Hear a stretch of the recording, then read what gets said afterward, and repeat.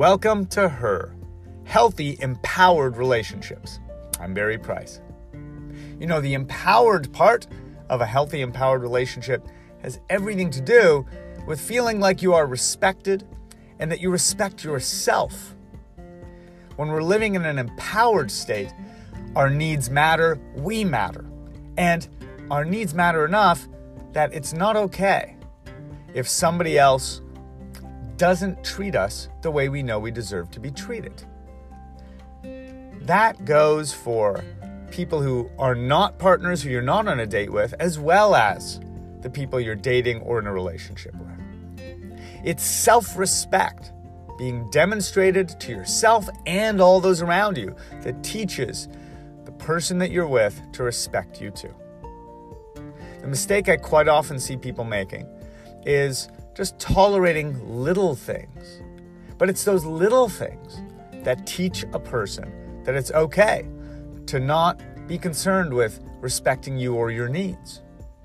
It's when you are, let's say, out for dinner and somebody brings you something that isn't the food you ordered and you just decide to tolerate it. Well, I'm not going to say anything. It's the moment when a family member or a friend takes an unkind tone with you that is unwarranted and unfair, and you tolerate it. It's anything that you tolerate that is not respectful treatment towards you, or that puts you aside, puts your needs last, acts like you don't matter.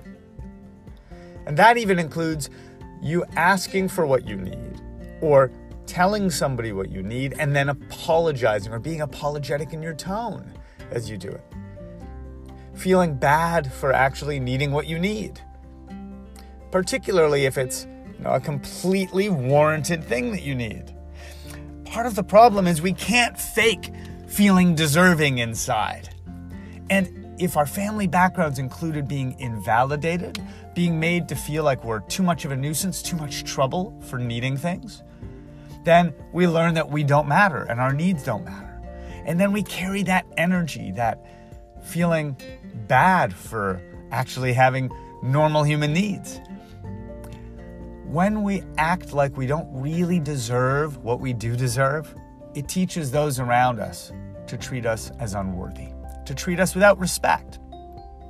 So it really begins with knowing your worth, knowing what you deserve, feeling worthy, and actually consistently taking actions. When you're not willing to take care of yourself and put your needs first, then neither will others. Others will observe that and treat your needs as unimportant. Sometimes it's because in our family background it wasn't safe to speak up for our needs, or we were punished as opposed to rewarded if we took care of ourselves first.